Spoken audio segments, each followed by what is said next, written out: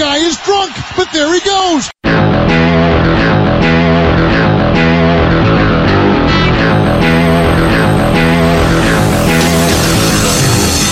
Hello and welcome to the Gridiron Show, and week 3 was officially a week in the upside down. Nothing went the way we expected. Teams who we expected to go 0-3 suddenly came out of the blocks. Teams we thought would go on the road and thrash other teams suddenly got beaten in blowouts.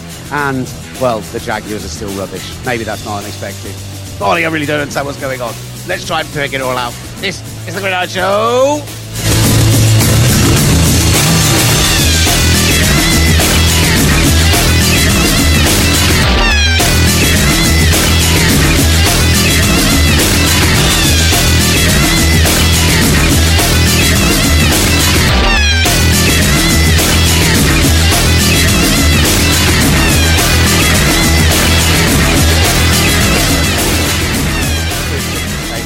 Time. Whenever you're ready, mate.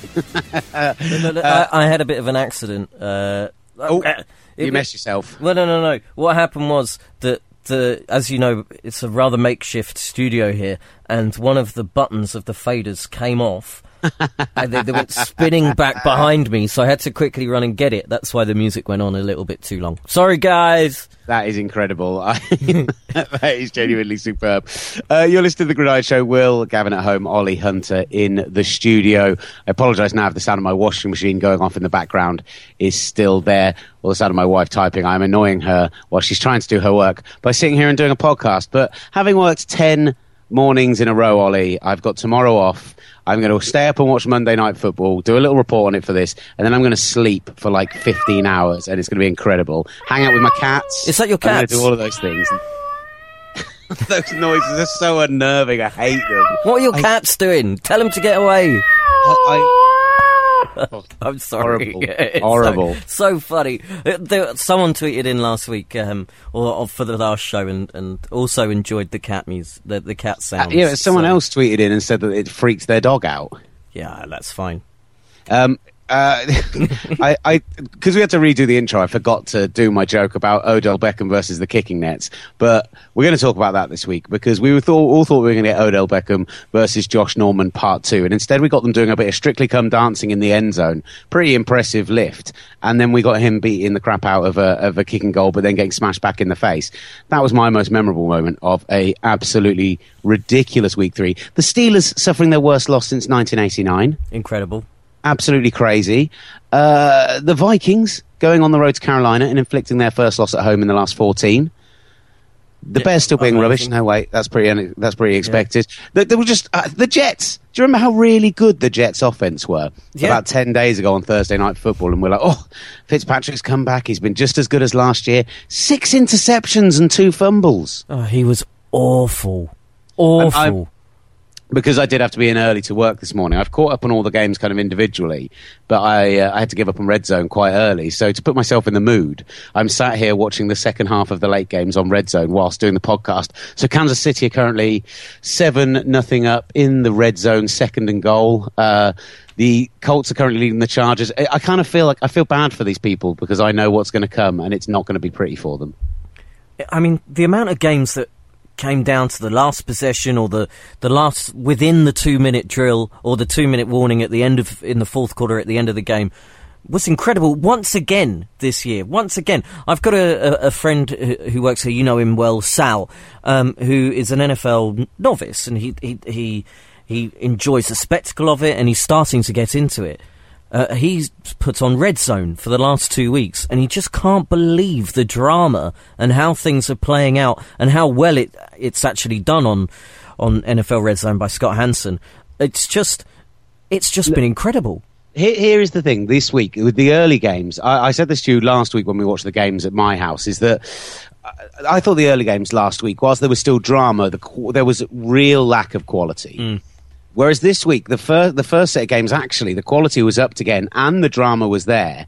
But in the late games again, I feel the NFL has settled into this weird rut at the moment. We've got 1 or 2 teams who are really standing out. But beyond that, everyone's a bit rubbish. And no one seems to really know what they are. And every team has got massive issues beyond the Patriots, who actually have massive issues, but are dealing with them very, very well. What about the Broncos? Do you think they've got massive issues? I don't think they do. I think they've found Trevor Siemian. They've got an excellent defense. Hold on. Whoa. We appear to be doing analysis before we do nonsense, and that's not the way around this works, Ollie.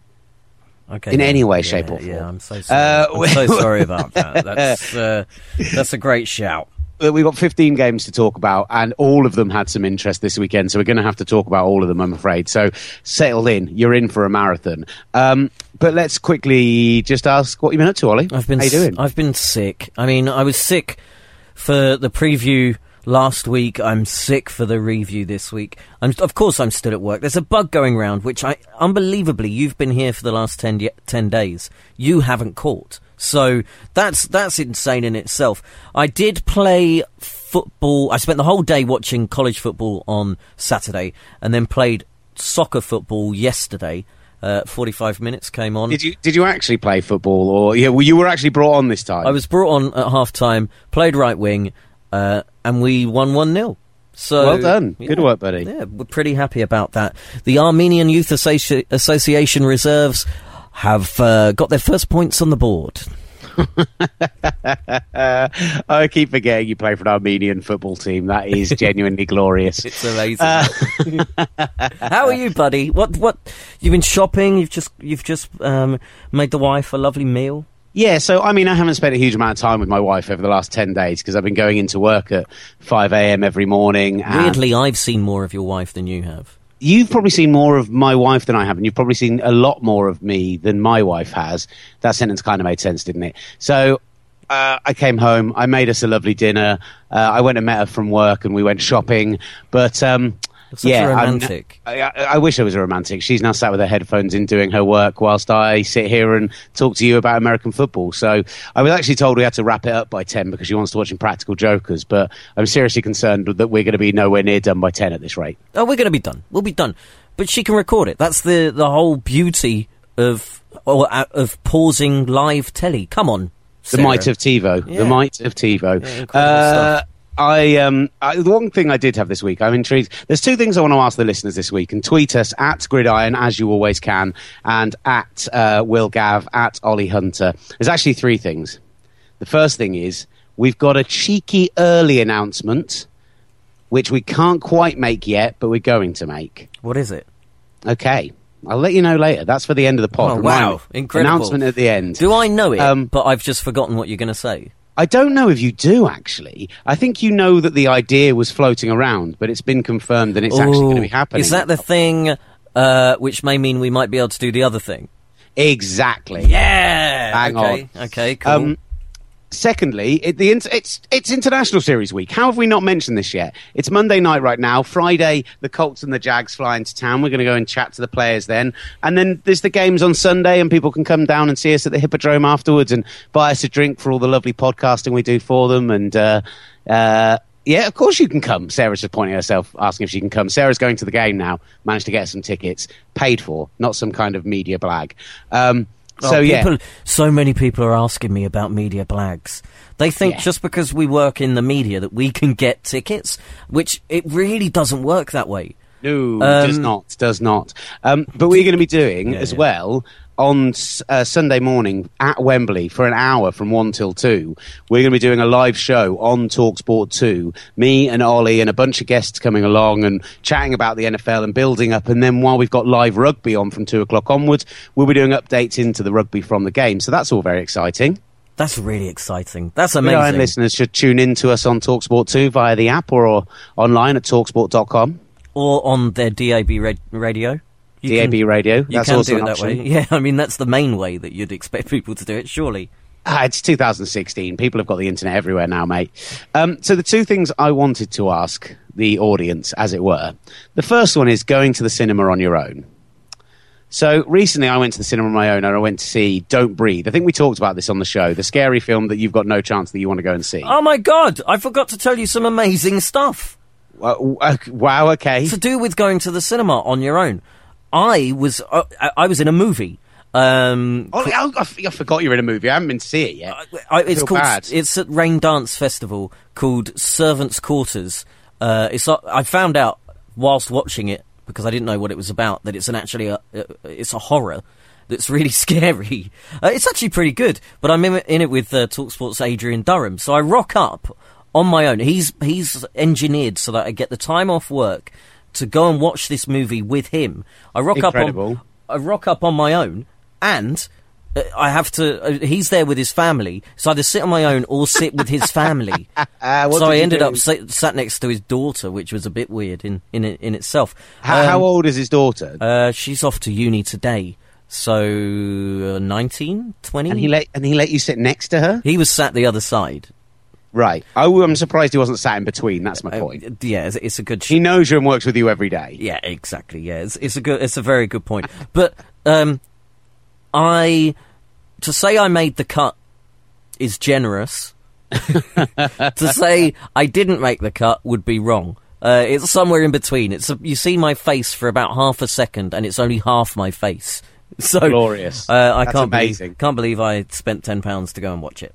That is incredible. Sorry, you supported your friend who made a film, so exactly. You're a good person. Yes, I am. So carry on. Going to the cinema on your own. So anyway, I then came into work, and somebody asked me what I did after work the previous day, and I said, well, I went to the cinema, and they went, oh, what, did you go meet your wife? And I said, no, my wife's a teacher, she doesn't finish till like 5, and they went, okay, so who did you go to the cinema with? And I went, on my own. And they thought it was the weirdest and most mental thing they'd ever heard in their life. They thought it was... Who was this? Name and shame. Sam Ellard. Oh, I knew it'd be him. I knew it would be that creep. Now he is only weirdo. He is only 20, which could be the reason. Okay, I'm in an utter agreement with you. Going to the cinema on your own is fine, and going on your own is sometimes better because you're not worried about the other person. You get to fully immerse yourself in the film, and often when you go to the cinema on your own, it's during the day, and there's not many other people there. Precisely. Other people that are going on their own, you don't hear other people chewing or rustling their sweets or their popcorn. I am planning tomorrow, if I'm up at the right time, to go and watch The Girl with All the Gifts on my own, because I don't think Sarah wants to see it because it's a zombie movie. I really want to see it, but you don't like horror films. No, but zombie movies are different. It's the creepy horror movies, like and devilly type stuff that really freaks me out. I don't like it. But zombie, like Walking Dead and stuff, it's just a bit gruesome. But you can get past the scary aspect. Good. Well, we should go together then instead of me going on my own. Sam Allard won't rip into me. So tell us, Acridine, do you go to cinema on your own? That was the first one. Okay, sorry. The second one was a genuine editorial about the show, because we do this twice a week now, and we're still going to be aiming to get really big guests on when we can. And we're talking to teams, and I know for the upcoming International Series games, obviously our show this weekend will probably come out either Friday night or Saturday morning, and we'll include our training ground interviews with any Colts players, Jags players that we get to talk to. The chap from NFL UK has assured me I'll definitely get time with some people, so that's fine. We'll have that. But we used to every week get on like a local beat writer, a super fan, something like that. And I think it's great when it's someone like Sam Quek, because she was something that was weird and a bit different and a bit off, and she was brilliant. But sorry, did you just call her weird? Not weird, a bit different and a bit off. You're an absolute disgrace and incredible. But I mean, different to what we would know. She's different to a man in his 40s from America talking about the team that they go and watch every day. Yes, that's what I mean. Yeah, good point.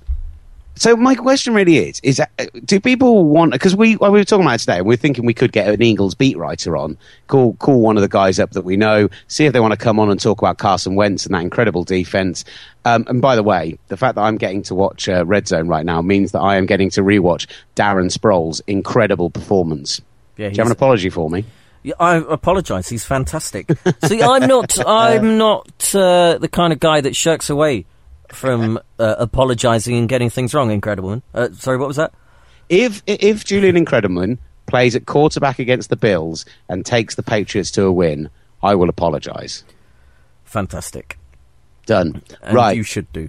He has to complete a minimum of 5 throws. Okay, fine. Okay, done.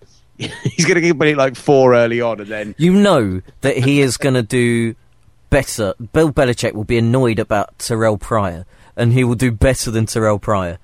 Yeah, that's going to happen. 1 yard and 1 catch. Yeah, and 1 rush. It's going to happen. Right, so yeah, do people want us to... Are they happy with just us rambling on, the two of us, or do they want us to be getting more experts on, more local knowledge? Because we can do it if you want. I mean, later this week, we're also hoping to speak to Scott Vegeta, because tonight, if you've recently become a fan of the show in the last, say, 6 months, year or so, it's been a while since we had Scott on, actually. Scott Vegeta, legendary linebacker of the New Orleans Saints, also very heavily involved. His best friend is Scott Gleason. People will be aware of Gleason, the movie. If they're not, go out and find out about it. Steve Gleason, it's an incredible story, and he is an incredible human being, and it's well worth going out and finding out about it. But Scott joins us on the podcast maybe once or twice a year. He's a really cool guy. We talk about the Saints, the Browns, life in general. But it's been a while since we've talked to him. And tonight on Monday Night Football, it's... almost to the day, I think it's the 25th and today's the 26th, that the 10th anniversary is of the reopening of the Superdome after Katrina. And when they reopened the Superdome after Katrina on the 25th of September 2006, the Falcons came in and the Saints battered them 23-3. And Steve Gleason, who since has gone on to have this debilitating, horrible disease and this incredible human story because of it, he blocked a kick from legendary kicker Morten Andersen, and friend of the show. It got returned for a touchdown. Oh no, was it from the punter? It was a block punt. Sorry, I've made that up. The punter was not a friend of the show. No, I'm afraid not. Would be if we had him on, but he's not at the moment. We will try and find out who the punter was and get his phone number. But he blocked it, and it got returned for a touchdown, and it's like a legendary moment in Saints history. So they're both going to be at the game tonight, from what I understand. And I've spoken with Chantal, who's the woman who sorts out the interviews for Scott, and because you go to him directly, he just never answers his phone for some reason. Probably doesn't like me, but she's like, yeah, we'll get him on later this week, and we'll talk about the game tonight. So, oh, that's great. Yeah, I think that'll be really good, and add that to the Colts Jack stuff. So that sort of interview's fine, but it's just like, would you rather we just gave our nonsense chat about what we think of the games, or do you want to hear from people who are actually there and stuff? Now, I quite like it when we talk to these guys. All right, well, let's just do it then. Why are we even asking other people? It should be down to us, really, anyway. But we can ask these people, but I quite... these people, the listeners. But I quite like it because... Your disdain for our listenership is just disgraceful. Because Rob Demovsky, for instance... Oh, he is a great guest. It's fantastic. On the NFL show, we've had Jeff Legwold, Carl Odegaard. Like Jeff Legwold a lot. I don't think I've ever spoken to Carl Odegaard, actually. I don't think you were on the show. You were on the show. Oh, is he the Cardinals guy? Cardinals guy. He was really good, actually. You're an absolute disgrace. But when we speak to those guys, they do have a bit of insight, but also they're very good at talking, much better than we are. So I do quite like it. But well, let's do it then. Let's do more. To nail them down, it can be quite difficult, because it can either... sometimes it's like, can you do right now, and perhaps we can't do right now. So, and it also, I tend to think it works better when you and I are both in the studio. And that is a rarity at a regular time at the moment. So, yeah. But you know, perhaps we should make a bit more effort. Okay, right. Should we move on and actually talk about football? Because we had a very production long meeting time again already. On air. Yes, we did. Yes, we did. I'm sorry, guys. No, let's start off with right now. I'm going to get up at 1 a.m. I'm going to watch Saints Falcons. I'm probably going to get very emotional about the Katrina stuff and have myself a little cry. I've got a real soft spot for the Saints after what happened 10 years ago and their Super Bowl journey beyond that, and being a big Drew Brees fan. I always want to see them do well. After that, they're probably going to get battered by the Falcons tonight. I think I did. In fact, I think I took the Falcons in Gridiron Pick'em, which I did terribly on this week again. I don't but that's fine. Talk about that. I am not going to be a 2-season champion. That much is apparent after week 3. But anyway, here's my look back on Monday Night Football. So what an absolutely crazy edition of Monday Night Football that was. Absolutely nuts. Just a few immediate thoughts about it. The Atlanta running game, incredible. Devontae Freeman, 152 yards on the ground, another 55 yards through the air, and a touchdown. He went over 200 for the night. Tevin Coleman, only 42 on the ground, but 3 touchdowns from it, and another 47 in the air. Mark Ingram still had a night for himself, 77 yards off 15 carries. Kobe Fleener turned up. That was nuts. Kobe Fleener, 7 receptions, 109 yards and a touchdown, including a 36-yard long. He caught the ball in traffic. He caught the ball for a touchdown. His hands were not made of stone. This might be the breakout performance that Kobe Fleener needed. I've not been a Kobe Fleener believer before now, but I am now. Mark Ingram gets a receiving touchdown and 30 yards in the air as well, by the way, so he goes over 100 for the night. Michael Thomas, not only does he catch 7 for 71, but he gets a touchdown as well. He proves to be that red zone threat we all thought he was going to be, and it finishes Atlanta 45, the New Orleans Saints 32. Just to mention, these are two defenses which are not great. Desmond Trufant was thrown on all night, a player that I've been banging on about as how great he is.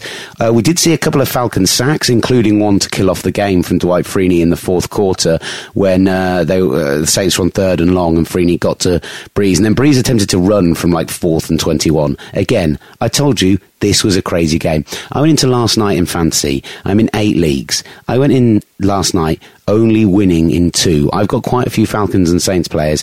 I have won 7 out of 8 fantasy games, all because of last night.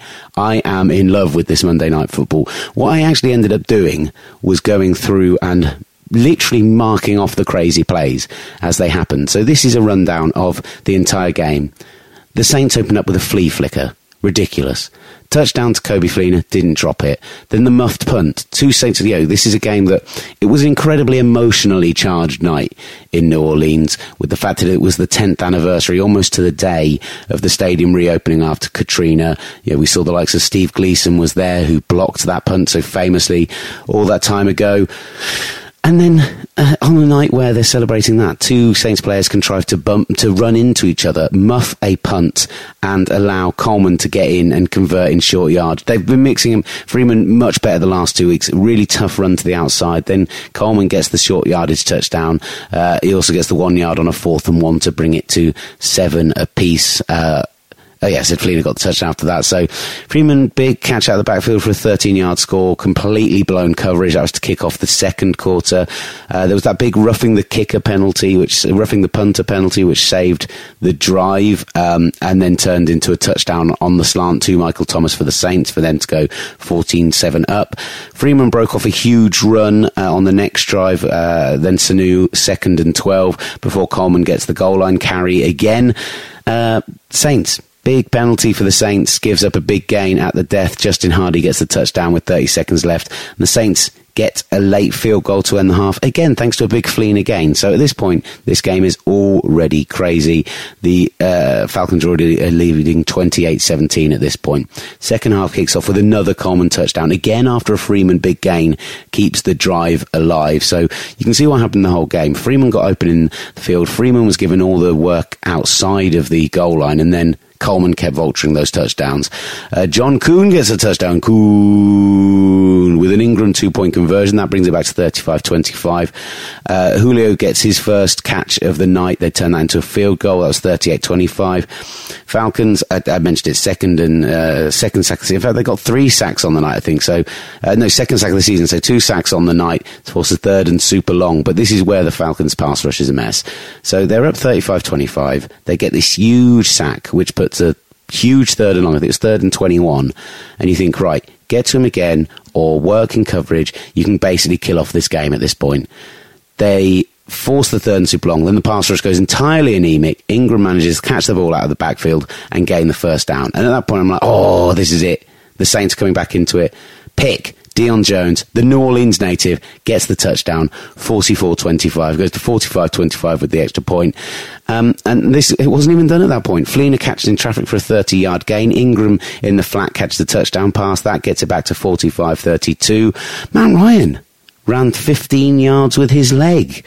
It's before they had to punt it away. There was another long gain to Fleener, which negated by that massive sack that I mentioned for Dwight Freeney. And then right at the end, the Atlanta Falcons, Freeman gains 2 huge runs on the final drive, reversing the field on the first one.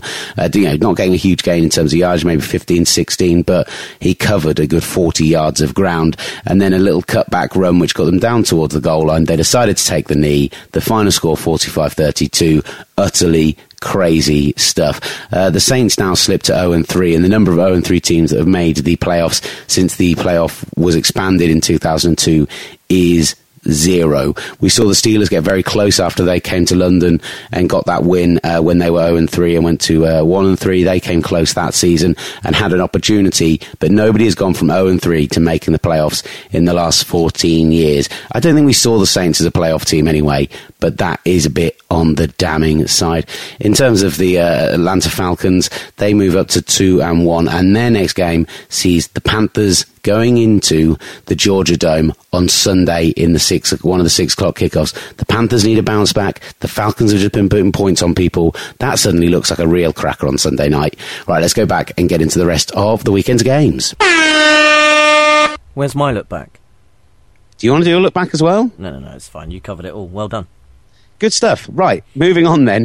Do you want to pick a game to start off with? What we did do... Sorry, go on. All I'm saying is we tweeted out the front cover of one of the local Philadelphia papers, Wentzylvania. They've gone nuts over there for Carson Wentz. So we tweeted out a request for hysteria. And we've had loads of tweets in this week. So you've got the tweets there.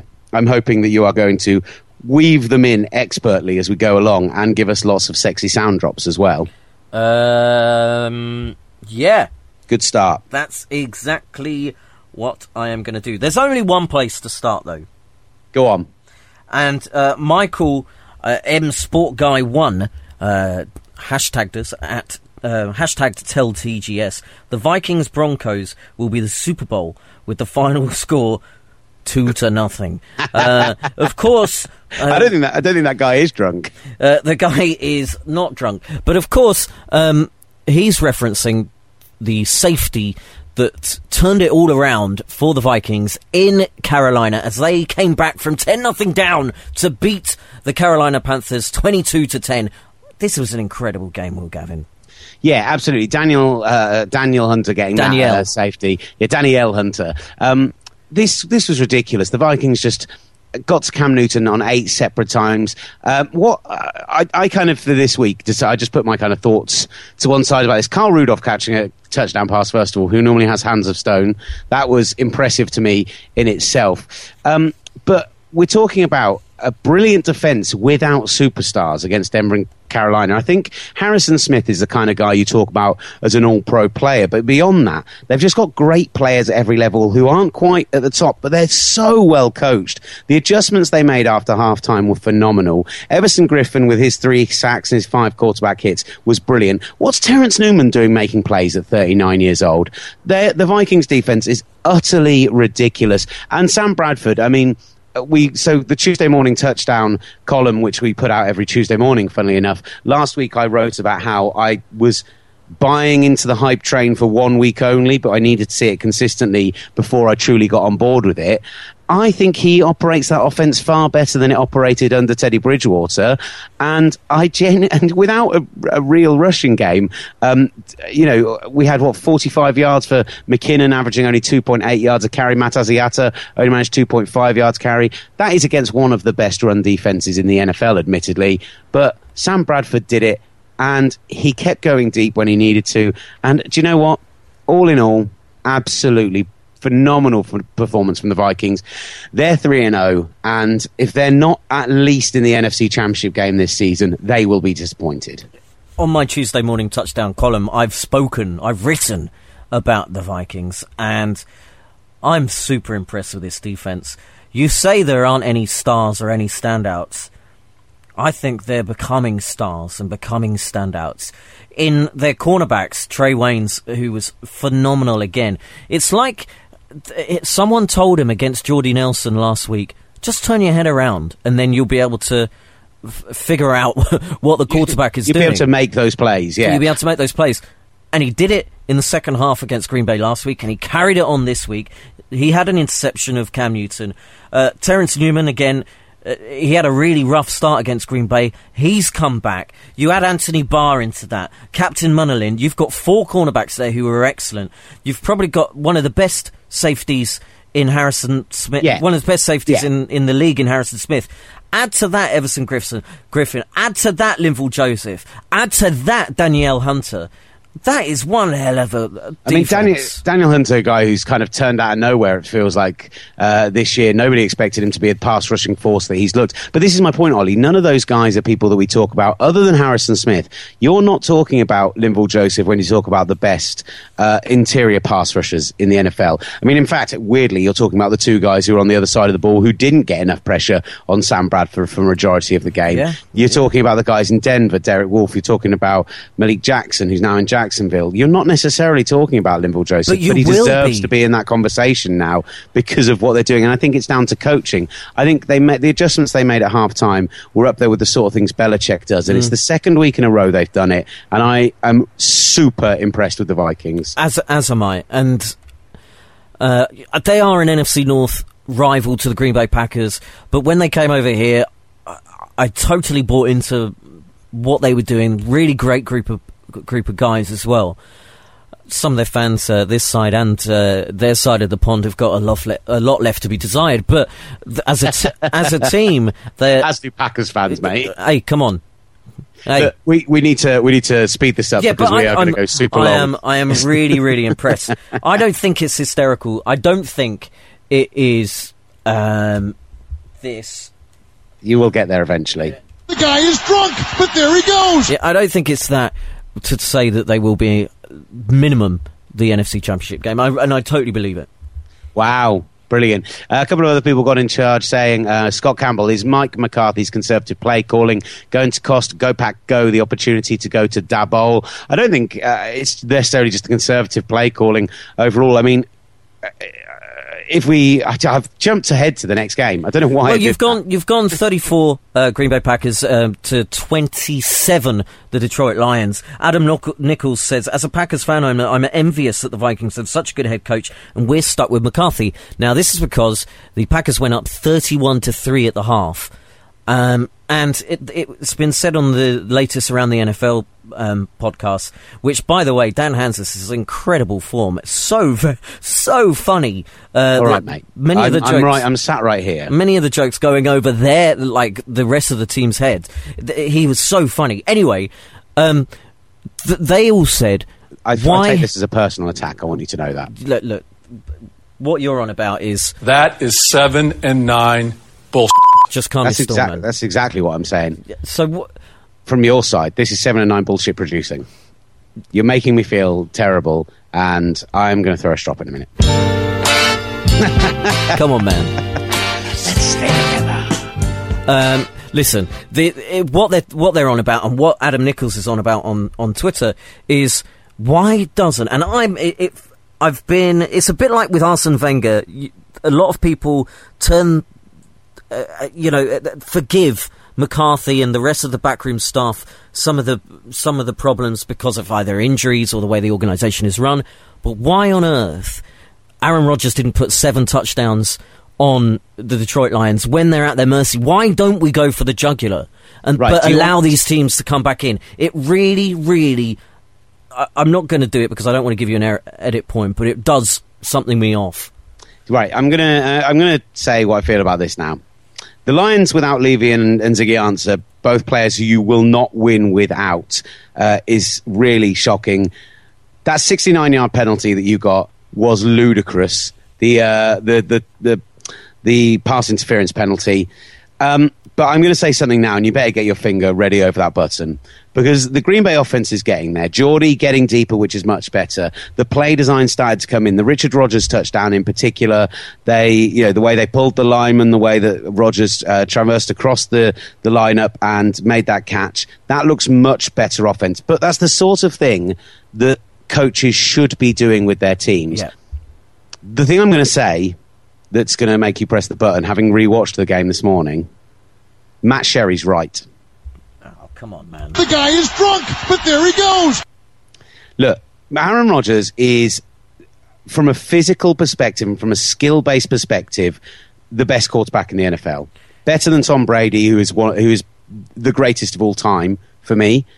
But he has got the greatest arm. But what they do is he makes the most insane throws. And we saw it in week 1. He made some throws that I don't think any other quarterback in the NFL can make. But sometimes the play is breaking down because he's almost choosing to break them down to make those throws. When there's just so much more simple stuff on. It's not a timing-based system by any stretch. The reason that the Patriots has worked without Tom Brady is because the offense is so well designed that someone can come in and learn it, even if they don't have the mental ability and the physical ability of Tom Brady. If any other quarterback in the league played in the Green Bay offense the way it's playing now, you'd be an 0-3 team at this point, and you'd be going damn close to being 0-16. And that's what we saw when Aaron Rodgers went out a couple of seasons ago, struggled to make it to the playoffs with Scott Tolzien in there. In a way, I agree with you. There was one pass which he threw. I had to rewind it. It was 70 yards. It was an incompletion, but it was a 70-yard in-the-air pass from the 30 to the touchdown. His own 30. That's insane that a bloke can throw a ball that far. And but the problem is he's doing off his back foot. He's jumping in the air with 2 feet. He's twisting around and doing these like back arm throws. And you're just thinking, plant your feet, step into the pocket, make normal throws, and you'd probably be even more successful than you are. And that's pretty ridiculous. Yeah, but so I think it's a level of frustration rather than a level of actually agreeing with him necessarily. Just a bit of frustration that it could be even better. And I think you're spot on. The coaching isn't good enough. They need to not take their foot off the gas. It's cost us in so many games when it actually really counts. I mean, every game in the NFL counts. Need I say... Don't say it. Don't say it, man. It took me a long time to get over that. I don't need you to bring it up again. Just fly, Hawks, fly. That's all I'm going to say. Come on! Why'd you do this to me? What is this? I cannot believe that we have talked about 2 games already, and we haven't talked about either of the rookie quarterbacks who are playing utterly ridiculously at the moment. And we're going to start off with Carson Wentz, because we both took the Steelers in this game, and we both took the Steelers because we said we thought they'd have just a little too much for the Eagles. But I also said last week that I felt both of these teams were a mirage. The Eagles were a mirage because they played bad teams so far. The Steelers were a mirage because the only time they did play a good team, it was in the sloppy, messy, horrible weather. You couldn't really tell. Oh my God, the Eagles were good on Sunday night. 34-3 win, went to over 300 yards, 3 touchdowns. And it's not stunning that the Eagles won, is my point. We both thought the Eagles could win. It's stunning that they won by that sort of margin. Wentz might be the best rookie quarterback I've ever seen through 3 games. He's unbelievable. I mean, he's the first rookie quarterback to ever throw over 100 passes without throwing an interception. And what he's doing that amazes me is that Doug Peterson is trusting him to run the offense after just 3 games. They're coming out in these kind of empty set formations, no extra pass protection, no running back, and they're allowing him to make the adjustments at the line. They're allowing him to shift the offensive lineman. They're allowing him to check into run plays when he needs to. You know, they just absolutely did a Steelers team who love to show the widest range of blitz schemes possible. It's carried over from the Dick LeBeau scheme, where the reason rookies aren't successful in the Pittsburgh scheme is because it's so complex and they have so many different looks and so many different blitz fronts. And for a rookie quarterback to go out against that offense and not throw any interceptions and put 34 points on them and give them their worst loss since 1989, I mean, maybe I'm getting a little bit hysterical, but Carson Wentz is the real effing deal. The guy is drunk, but there he goes. Sorry, I mean, I had to play it because you said hysterical. Playoffs? May have hit 2 buttons at the same time then. But I think you're kind of right. The Steelers do have games like this, right? Remember that loss to the Ravens last year when they basically knocked themselves out of the playoffs, but then the Jets managed to then knock themselves out of the playoffs by losing to the Bills. You know, a Ryan Mallett-led Ravens managed to beat them with 3 games left of the season. That was pretty ridiculous. And okay, I'm saying what we shouldn't do is we shouldn't overreact to this as a Steelers loss. They're still a playoff team. But that Eagles defense has let up 9 points per game. Jim Schwartz is the best defensive coordinator in the NFL. And They are so quick. He's simplified the scheme. He's made it easy for these guys to play. And actually, do you know what's a real shame for them? That they traded away Kiko Alonso. I know the trade for Kiko Alonso allowed them to move up the first time, which then allowed them to move up again for Carson Wentz. But he's looking really good in the Dolphins defense right now. And he's exactly the sort of player with his sideline-to-sideline speed who would be phenomenal in a Jim Schwartz defense. The Eagles, they're going to win the NFC East this year, and I think they might win it at a canter. Do you know what? The guy is drunk, but there he goes. Adam Foxcroft says, is Mr. Wentz the best Carson ever, topping Palmer, City, Frank, Willie, and of course Scott? I was a big Scott Carson fan, mainly because of the big gap in his teeth. The problem is I've never been to Carson City. Neither I yet. Who's the famous American comedian Carson? You've named him there, but incredibly famous. Do you know what? He's on course to be the best Carson ever. Well, better than Carson Palmer. I mean, not on this weekend's showing, but you know I love Carson Palmer. Yeah, I know. But better than Carson Palmer. Tony Big T asks, Doug Peterson looks like an actor from a load of comedy movies. What's his name? Oh, Rob Riggle. That's easy. That's it. It's Rob. Yeah, that's great. Thanks very much. Saves me live Googling there. Yeah, the Eagles look great. Do you not think the Giants might run them close? All Washington? Well, let's talk about that Washington-New York game because I said we were going to talk about both the rookie quarterbacks, but I don't care. We can jump around. We can do what we want. It's our show. It's not our show. Please keep listening and telling us what to do. I really need that jump around. That would be a good drop, wouldn't it? Obviously, Washington go and they get their first win of the season, and they do it they're doing it against a New York team who could have gone 3-0, but New York should have won this game. There should have been no doubt in it whatsoever. They had penalties galore. I think they had 11 penalties for over 120 yards. They turned the ball over, picks and fumbles. They should have won this no problem. Apparently Kirk Cousins has no idea how time works. Did you see? Yeah. Well, remember the knee that he took last year when he meant to when he thought a knee stopped the clock instead of spiking the ball. That play he ran with 6 seconds left instead of taking a field goal and then having the ball forced out in a fumble was truly dreadful. It's Bortles-esque from last season. Yeah, I mean, Cousins has not been good this year, but do you know what? He managed to win. He managed to win. That completion to Deshaun Jackson just proved to me that his struggles in the red zone this year is because he's just striking from too close to the goal line. Yeah. Take all of your touchdown throws from 40 yards out and you're fine. It's the moment you get inside the 20-yard line, you start panicking, the defense comes up, just lob it downfield. If you get inside the 20, give away silly penalties. Get your guys to jump offside on purpose. That way you can get back to a place where you feel more comfortable, Kirk. And you can throw those touchdowns.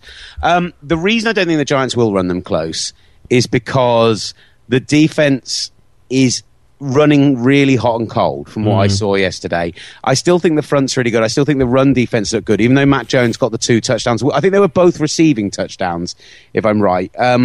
But their run defense, they're setting the edge really well. Olivier Vernon looks really good. But the secondary went through periods yesterday where it was really, really hot and looked really, really good, and then just disappeared from the game. However, but then the Giants' offense looks brilliant, doesn't it? I mean, Matt Jones didn't score a touchdown yesterday, by the way. Who did get the touchdowns? Deshaun Jackson and Jamison Crowder that got the only 2 touchdowns. Who am I? There's a running back who got 2 receiving touchdowns this week, and in my head it was Matt Jones. I think the only reason I know this is because I'm playing somebody in fantasy who had this ridiculous running back. So there we go. I've made it up that it's him. But we'll find it out. I mean, I know what you mean. Yeah.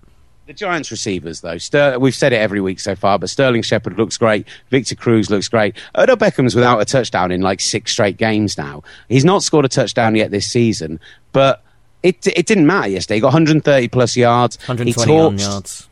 There we go. He torched Josh Norman on a couple of occasions. He won that battle outright. The Strictly Come Dancing weirdness in the end zone was a bit bizarre.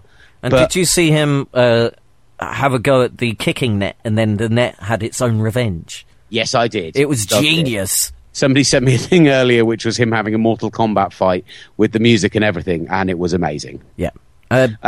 So yeah, at the NFC East, I think the problem is for the Giants is these teams will take wins off each other, like what happened with Washington yesterday, like that very tight game with the Cowboys, which admittedly they managed to win, but the fact that it stayed so tight was a concern. But actually, do you know what?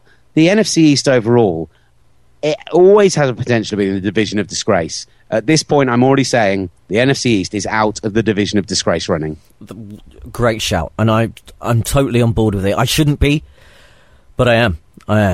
While we're doing the whole NFC East, let's just talk about the Cowboys last night. Beat the Bears 31-17, looked easy. The Bears defense is way too injured. I still think they've got a good, young, talented nucleus, and I think they will come. I think all those injured players, Lamar Houston, all these guys who are out, will come back. And I think that what you'll see is the Bears end up having a 7-9, 8-8 type season, but all of those wins coming towards the back end, and they'll carry some momentum into next year. But how much better the Cowboys' offense were this year was ridiculous. Zeke ran well. The interior of the line, which had been poor last week, looked much, much better. And do you know what was interesting with the way that the way that Dak played in this game, Dak Prescott? Your mate, Dak. My buddy Dak. What I was saying about Carson Wentz before, the way he'd come out in those open schemes and be allowed to read the defense and make those decisions, they did the same with Dak Prescott. He came out in the kind of empty backfield sets. He didn't do it as often, and he doesn't do it as well as Carson Wentz from what I've seen. He took a couple of sacks, took a couple of hits in those situations. But the fact that they're trusting him to do that, when I assume if and when Tony Romo comes back, he'll be the starter again, that's still impressive. And for a guy they picked up much later in the draft, fair play to the Cowboys. They're not a team I like to praise too often, but I'll give them some love today. Rob Kramer says the Cowboys are building a dynasty to match the mid-90s. All hail Dak and Zeke. Now, the guy is drunk. The guy is drunk, but there he goes. Now, they've become far more a running team. Is that because Dak Prescott is a rookie? I know he got his first touchdown pass as a QB. He also ran one in as well. Almost half the amount of passing attempts to rushing attempts, yes, on Sunday. Is that an issue, do you think, or is it just we're going to run over teams, especially ones like the Bears? And the best offenses always have some balance, and they can only have a certain amount of success is what I was trying to say along the ground. Wow.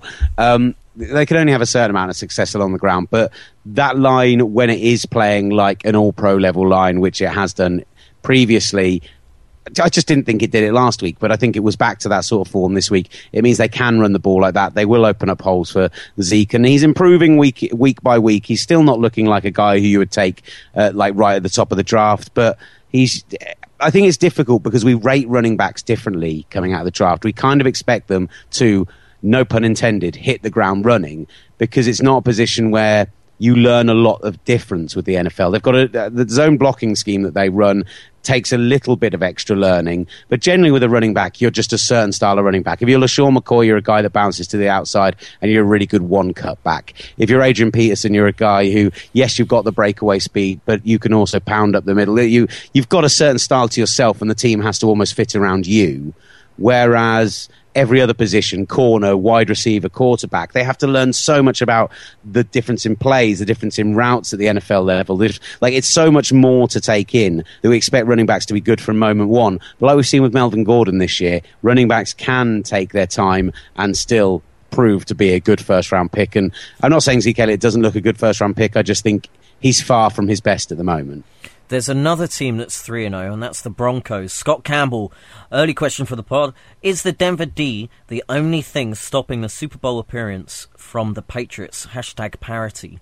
Now, the Denver defense was good against the Bengals, but the offense is starting to hum now as well. I think what was amazing about this one, and I'm feeling a little bit sick about the amount of praise I'm giving to rookie quarterbacks right now, is what we talked about in the first few weeks, is how Trevor Siemian was reasonably conservative, poised in the pocket, but threw it short, relied on that outside zone running scheme that Kubiak runs and runs so well. But what was great yesterday is that Siemian opened up and started to throw intermediate, started to throw deep, and got more aggressive. And do you know what? In the first half, it did not work at all. He looks dreadful. He was throwing the ball away. It was genuinely, it was good he was doing that because it has to make a defence honest. But what Kubiak said to him at halftime or what adjustments they made, I don't know. But he throws 4 touchdowns, 2 massive third down touchdowns, which go over 40 yards, come on third and not short situations in the second half. He looked really, really good, and that's now 3 rookie quarterbacks I've praised. And for a man who doesn't like a rookie quarterback, but that's fair enough. A first-time starter, even I'm starting to feel a little bit sick. I mean, understood.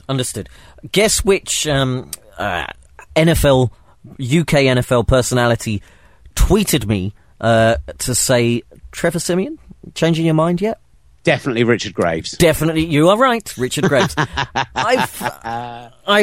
Yes, I am changing my mind to a point.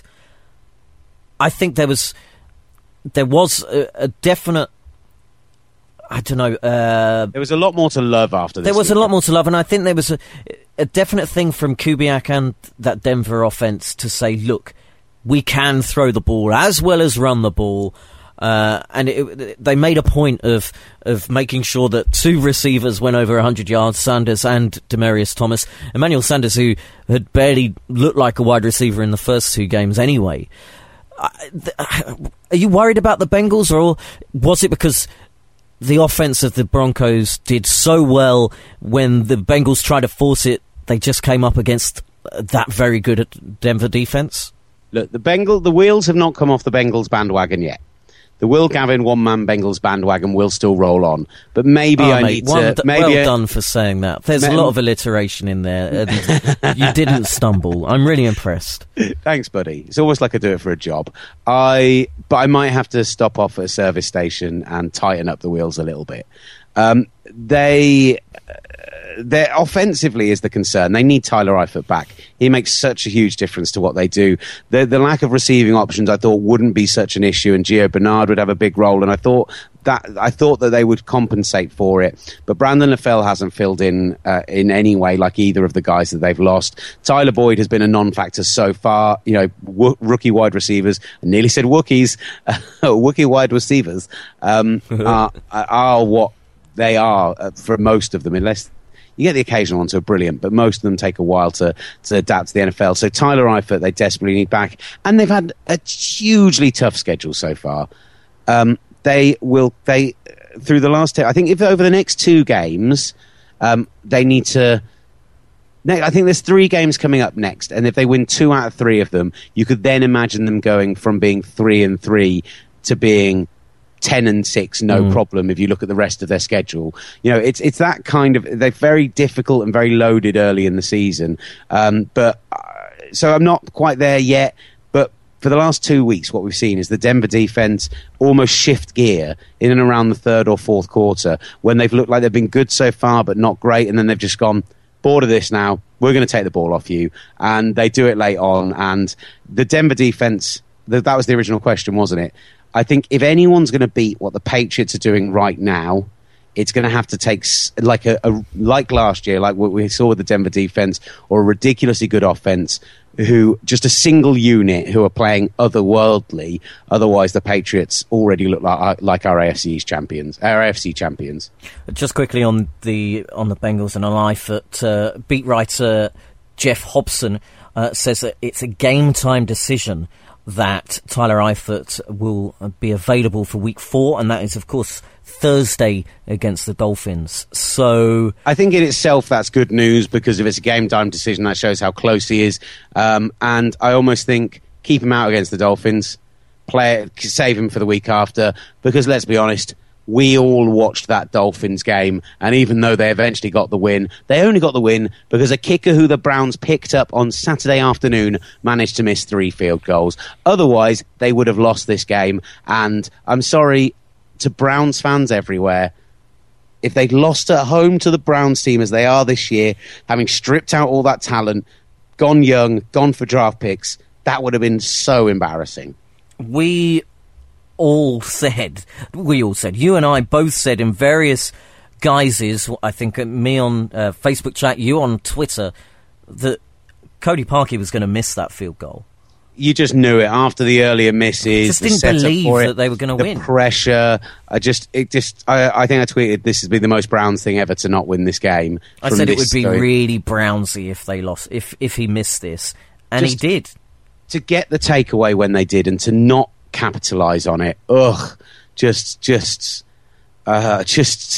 Stunning. Let's give a little bit of love to J.J. London-born, got the 11-yard touchdown run. He's been a complete non-factor so far this season, but it's nice to see him get a winning score, and hopefully that'll help his confidence no end. Boyd. Do you know what, Ryan Tannehill, just a very quick mention. Ryan Tannehill, 319 yards, 3 touchdowns, 2 picks, was the most Tannehill performance I've ever seen this weekend. The first touchdown, the beautiful lofted ball into the backhand right of the end zone, was a stunning throw, and then to throw a couple of dreadful interceptions. He is a guy who I think it's harsh on him because he's had so much change of coaching. He's never had any real protection. But if he doesn't show in the next year and a half, if by the end of next season he's not playing like a franchise quarterback, I think Miami should start to be looking at drafting somebody else. I'm in utter agreement with you. Utter agreement. I mean, one of the touchdowns was only because Jarvis Landry remembered that he was Jarvis Landry and beat a couple of tackles and made a load of yards after the catch. Nick Boyd on Twitter says Terrell Pryor is a legitimate triple threat weapon in the NFL. Hashtag Hysteria Lane. Hashtag the guy throwback. is drunk, but there he goes. In the first half, Terrell Pryor had caught a load of passes. He had some rushing yards. Just caught the ball on the 50. He's to the 20, to the 15, cuts to the right, cuts back to the left, and touchdown. Those cuts were so good it made not only the defenders miss, but also Dorial Green-Beckham fall over. There were 2 guys blocking in front of him. I think Green Beckham and Jordan Matthews, and neither of them knew what he was doing. Neither knew what he was doing. Both of them missed blocks because the cuts were so good. And Green Beckham fell over. No one was near him. It just falls. But do you know what? Wentz steps up in the pocket, Stephon Tuitt comes straight at him, and he just does a little cheeky sidestep round him, and then that was beautiful. That was a glorious thing to see. Beautiful. That was beautiful. Terrell Pryor. So he had passing yards, he had rushing yards, he had receiving yards, and then he lined up at safety as well. This guy, I mean... Do you know what made me laugh today? Do you know what made me laugh today? Tell me now. I was typing my notes up while I was on in the taxi on the way to work, and I wrote Browns. How do you not win this game? 3 missed field goals. Terrell Pryor making throws. Those are the 3 notes I made. Except Terrell Pryor, I've only just noticed auto-corrected to Terrible Pryor. You're a disgrace. He was fantastic. I'm going to say something rather hysterical. The guy is drunk, but there he goes. He could be a fantasy darling for the foreseeable future. If he's the only thing about the Browns that actually look good. And actually, that's not true. I like Isaiah Crowell. Isaiah Crowell looked great. Duke Johnson... Not a good game yesterday against that Browns run defense compared with the last couple of weeks, but... they're going to run the if you look at the box score, he ran hard. 5.3 yards per carry, 79 off 15. Duke Johnson had 69 yards off 10 carries. The Browns, and Mark Sessa said it on the pod that must not be mentioned. He said that this is a team that is fighting rather than rolling over. So Browns fans, it's not all bad news. Sorry, bear with me one moment. No, it won't. You'll be fine. My wife is umming and ahhing over whether to make Angel Delight because she's concerned it'll make noise. But I've said is it butterscotch? Fine. No, I think it'll be strawberry. It's got to be butterscotch. Butterscotch is the best Angel Delight flavour. You are so wrong. Oh, come on. Really? You're like someone who likes the chocolate French fancy best, aren't you? What's the French fancy? Is it French fancy? What are they called? The little cakes. Fondant fancies? You know, the little ones that have got the little dome of icing on the top, and then there's a yellow one and a pink one and a brown one. Nope. Good. Right. I think I know what you mean. I don't like any of those. Glad we shared that conversation with the world. We haven't talked about one of the most shocking and ridiculous performances of the day. Why can't the Arizona Cardinals travel east? It's weird, isn't it? Why? They need to sign a long snapper quickly. That guy is a mess. Bad snaps, turnovers, terrible throws. Apparently Greg Roman was the problem. Who would have thought it, really? I mean, I kind of kid, but actually, I watched the Bills highlights back earlier, and what I caught immediately was how much better their run game this week was because they kind of simplified things. Anthony Lynn's come in. I then went out and Googled about it. The offense was saying there's about half the number of play calls this week compared with previous weeks. It's kind of Greg Roman's a guy who runs really complicated run concepts, and I think they never really got hold of it. Not sure that the offense there is really designed to hold that information, and so actually it might have helped them quite a bit. But and we saw it with Detroit last year, a really complex offense. Jim Bob Cooter comes in and simplifies it for everybody concerned, and they went the second half of the season looking really good. And actually against Green Bay, they looked very good in that second half. Okay, Green Bay took their foot off the pedal. Back to Carolina, sorry. What's back to Carolina? What? Oh, Arizona. Look, I still believe in Arizona. The one thing I will say this week, when you say that, though. The one thing I will say about this week was that whilst I thoroughly enjoyed the football, teams that I have affinity with or like or have a soft spot for all seemed to lose in horrible situations. We'll talk about the London-bound team shortly. But yeah, Arizona, it was a weird game, a really weird game. And I think they'll dust themselves off. I think, again, like I've said about a couple of other teams, they're too well coached for that to be a long-term concern. But they're not the force they were last year, and they may well have missed their Super Bowl window. There's a lot of problems on offense, most particularly the passing game. Carson Palmer had 4 interceptions. It just didn't look... There was something not quite right. It's a bit Green Bay-esque. Something's not quite right with the timing. And when you've got players like the Brown brothers... They're not brothers. Michael Floyd, Larry Fitzgerald... You'd expect it to look more... Synergetic is not a word, but, you know, something of that ilk. David Johnson looked pretty good on the ground rushing, but... Yeah, something's not quite right with that passing offense. I can't figure out this Chiefs-Jets game because I'm watching it back now.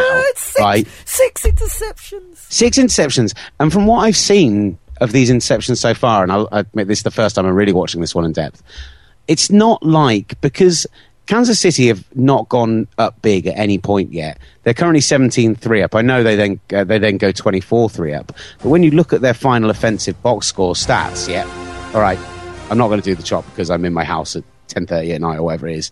But you look at their... yeah, peer pressure there. It's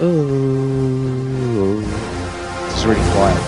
It's like a lullaby. That was like lulling someone to sleep with the Tomahawk chop. We could do a choral version. Re-record our voices like thousands of times. It'll be great fun. Me, you... a recording studio, a bottle of wine, it's going to get sexy. It's definitely got to be a bottle of whiskey. But you look at the stats from yesterday. Alex Smith threw for a ridiculous completion rate. Obviously, they were all short throws because it's Alex Smith. But you had Spencer Ware going for nearly 4 yards a carry. You had Travis Kelce closing in on 100 yards. And yet, they only scored 24 points off 8 turnovers. That's pretty ridiculous in itself. And what it meant was the Jets weren't really chasing the game at any point. So how is he throwing so many picks? Like, when you normally see those kind of 6-pick games, what you like 6 is very rare, but 4+ pick games, what you tend to find is it's similar to what happened with Carson Palmer yesterday. The first couple are very much on the quarterback, but beyond that, quite often the later ones, we've seen quite a lot of this with Bortles interceptions like last year, some of Luck's interceptions in his career, is where they are going deep, throwing it up. A team are playing with 7 in cover, and they pick the ball off late on a Hail Mary, and somehow that adds to the interceptions. And, you know, those kind of garbage time interceptions almost. This was not that. He's just making bad decisions, bad throws. He's regressed from being one of the best quarterbacks in the league last week to one of the worst this week. He was under 50% for completion rate. Ugh. It's weird. Why didn't they bring in Geno? Geno must be really bad if they're not bringing in. I didn't even think about that. I did not even think about it. I mean, that's weird in itself. This whole game was weird. Spencer Ware didn't look particularly great, rushed for under 4 yards per carry. Sharkandrick West didn't do anything on his 3 carries. It was weird. It was like we'll just leave it how it is. Well, let's just leave it how it is then. For both teams. That's what it was like. I think if Jamal Charles is fit for next week, he probably comes in for this Kansas City Chiefs team. And had Spencer Ware done anything against the Jets, anything more than he actually did, we wouldn't be seeing Jamal Charles next week. But I think we will. It was a weird game. I want to move on, but I just want to give a little bit of love to the Chiefs' defense, because even though we're blaming it hugely on the quality of the throws, Marcus Peters, don't throw at him. Just as a route reader, as somebody who reads routes, he's incredible. he just seems to know how to jump them at all times. Like, brilliant. But Derek Johnson in particular deserves some love. Loved his pick. Loved his tip for the other pick, for the red zone pick. Brilliant at reading the offense. Seems to read every play before it happens and make the jumps. And I loved him yesterday. Loved him. Casey should have hammered them. They should have put 40, 50 points on them. But otherwise, loved it. Right, there's still 4 more games to talk about. We'll talk about the London games less. So let's just talk NFC West for now. And Los Angeles hadn't scored a touchdown before yesterday. They scored one pretty bang early on against the Tampa Bay Buccaneers. And almost never looked back. I know it got tight late on, but where's this Rams team come from? Yeah, this isn't the Jeff Fisher team that we know and don't particularly love from the first 2 weeks. It's weird. Again, this was a strange game, almost for the opposite reasons of the one we were just talking about was as well. It's Todd Gurley managed to get his first touchdowns of the year, but still didn't look that great. Benny Cunningham is looking the better running back at the moment in Los Angeles. Oh, he only had a couple of runs, though, didn't he? Couple of runs, but for long yardage, far longer than anything Todd Gurley's put out so far this season. Kenny Britt got on the on the scoreboard. Tavon Austin looked pretty good. It's just, again, a very strange game. And the Bucs, where... I told you, we're living in the upside down this week. Yeah. I hope that scary monster doesn't turn up. Yeah, it's a bit like my head. It's upside down. Do you watch Stranger Things, or am I just sense I've seen the first 2 episodes, and it scared the bejesus out of me. I thought you'd watched it. So these references are making no sense. I know there is a monster, and I know that I know there is one. So that wasn't a spoiler alert. Fine, good. Thanks, mate. There are a couple of things. Jameis Winston, again, looked incredibly up and down. Threw 405 yards and a touchdown. 405 yards? Yeah. He threw an interception that set up one of Gurley's 2 one-yard touchdown runs. Stripped by Robert Quinn when he held onto the ball for so long. Robert Quinn looked brilliant yesterday. Yeah, and trimmed down. He's looking mobile. He looks fantastic. Westbrooks was one of the guys that should have got cut on Hard Knocks and didn't he? Well done, Westbrooks. You've managed to score yourself a touchdown thanks to Robert Quinn. The rain delay, everything, the lightning delay, everything else, just properly bizarre. It's just weird, man. And right at the end, the Jameis Winston terrible clock management as well. What was he doing when he had two timeouts, got a 15-yard pickup, and instead of burning one of the timeouts then knowing that you're going to throw the ball beyond this anyway, and so you're going to probably be stopping the clock or making plays, they burnt 15 to 20 seconds getting back to the line, and that ended up costing them in the end in a tight game. So it just was weird. Again, another weird game. Do you know what this whole week's been a bit like? It's just been, like, weird. I thought there was going to be some kind of sound drop coming then or something. There's no sound drop. It's just been weird. We don't have to talk about this game in too much depth. Guess what? I love that. The Seattle Seahawks beat the San Francisco 49ers 37-18, and 15 of those 49ers points came in the fourth quarter during well and true junk time. But Carlos Hyde got them, so thanks for the fantasy points. Seattle, the talking points from this, Jimmy Graham having a day. The resurrection of Jimmy Graham. Let's not call it the resurrection until he does it against an actual viable NFL team. The resurrection of... No, wait, you're right. They're not a viable NFL team. Apologies to all and sundry, and you, most importantly. But the concern is Russell Wilson isn't being confirmed for next weekend yet. He suffered an MCL sprain. We don't know how severe it's going to be, but that could be really bad news for Seahawks fans because, he... Having looked better this week, having looked fitter after the week before and more mobile in the pocket, spraining your knee is not what you want. And they've got to go to the Jets this week, who, yes, okay, they've just had that terrible game on offense. And if Russell Wilson's not ready to go, Boykin came in and looked okay, but that Jets defense and that front could really go at a guy who is not feeling up to 100% or is basically a rookie. Well, Trayvon Boykin did look great. He got his first NFL touchdown to Doug Baldwin. Baldwin looks incredible. Do you see that catch from Baldwin as well? Yeah. Whoa. Let's calm down. Look, man. Streakiest player in the NFL. He's not been streaky over the last 11 games. Yeah, no, but he has been, because the last 2 games he has been completely non-factor. That makes him he just hasn't had a touchdown. Player. No, but he's been a non-factor. Look, They scored 15 points in 2 games. He's been a non-factor. I don't think you can be a non-factor just because you don't score a touchdown.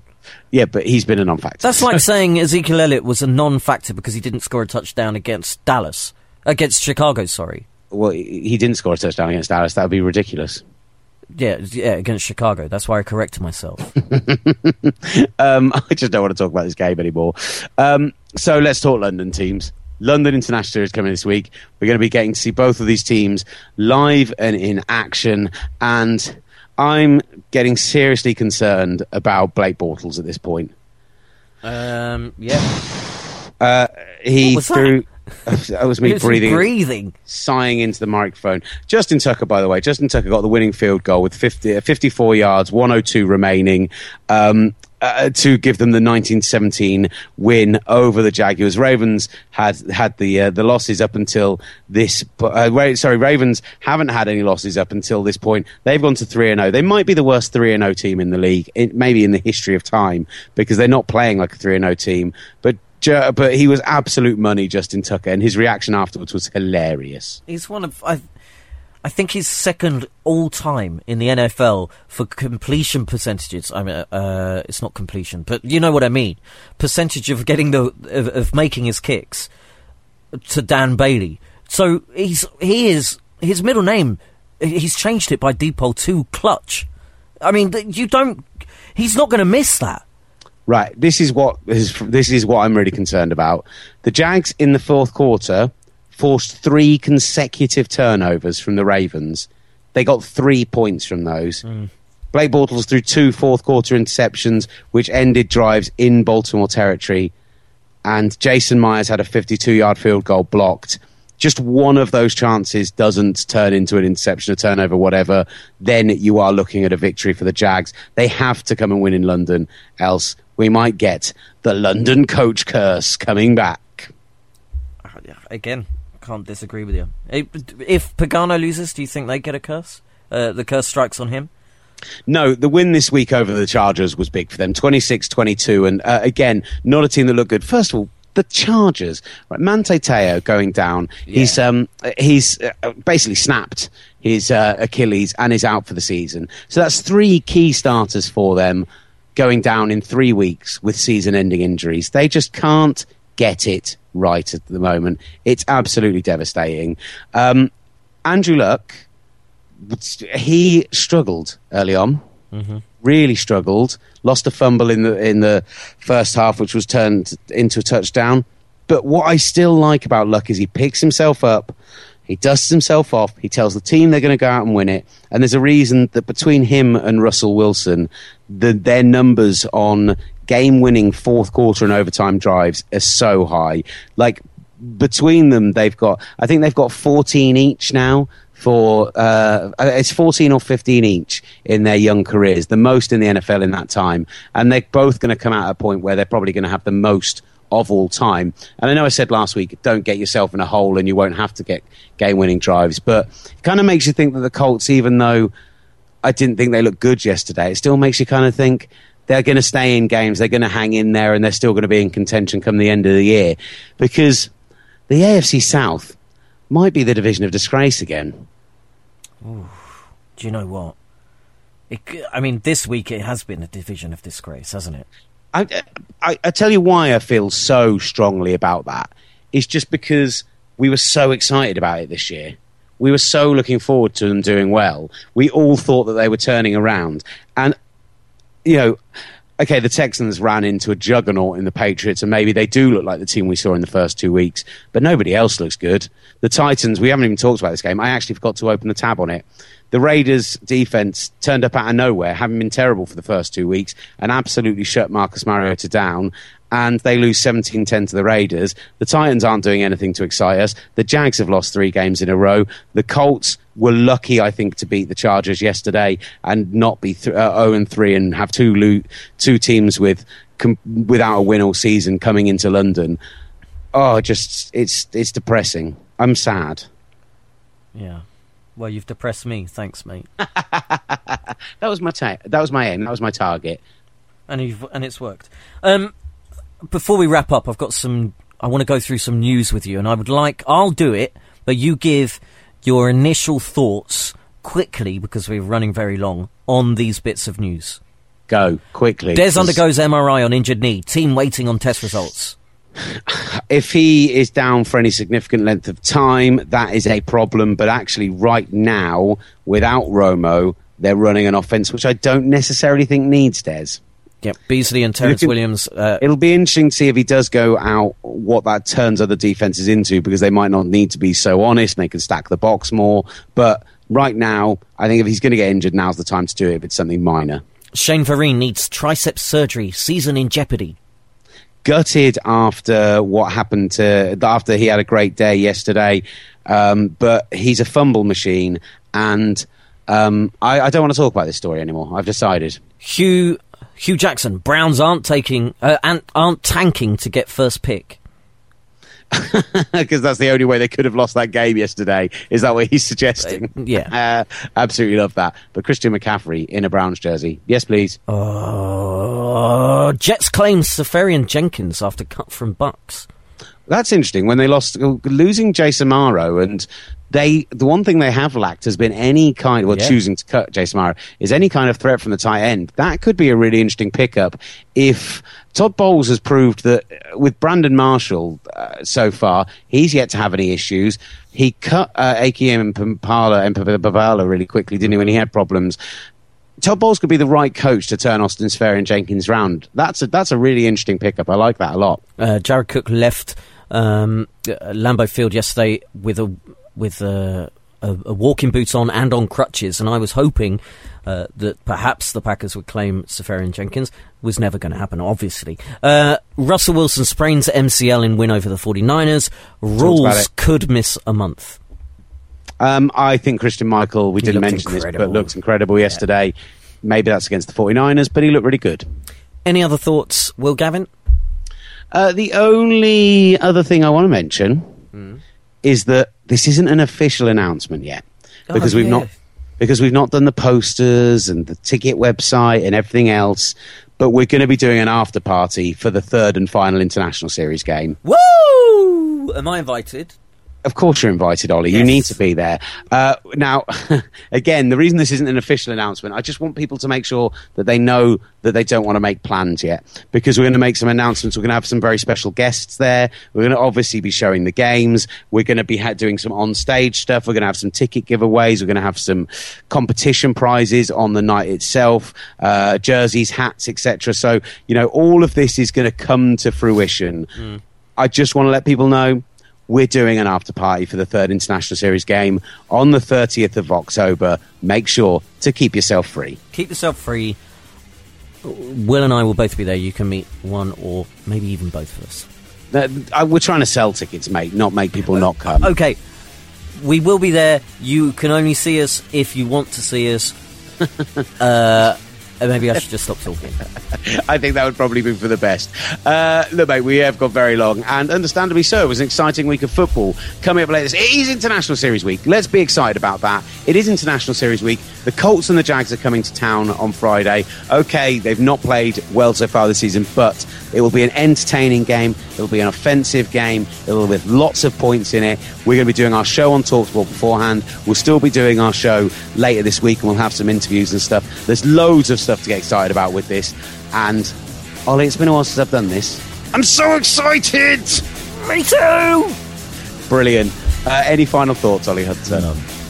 In which case, this has been The Gridiron.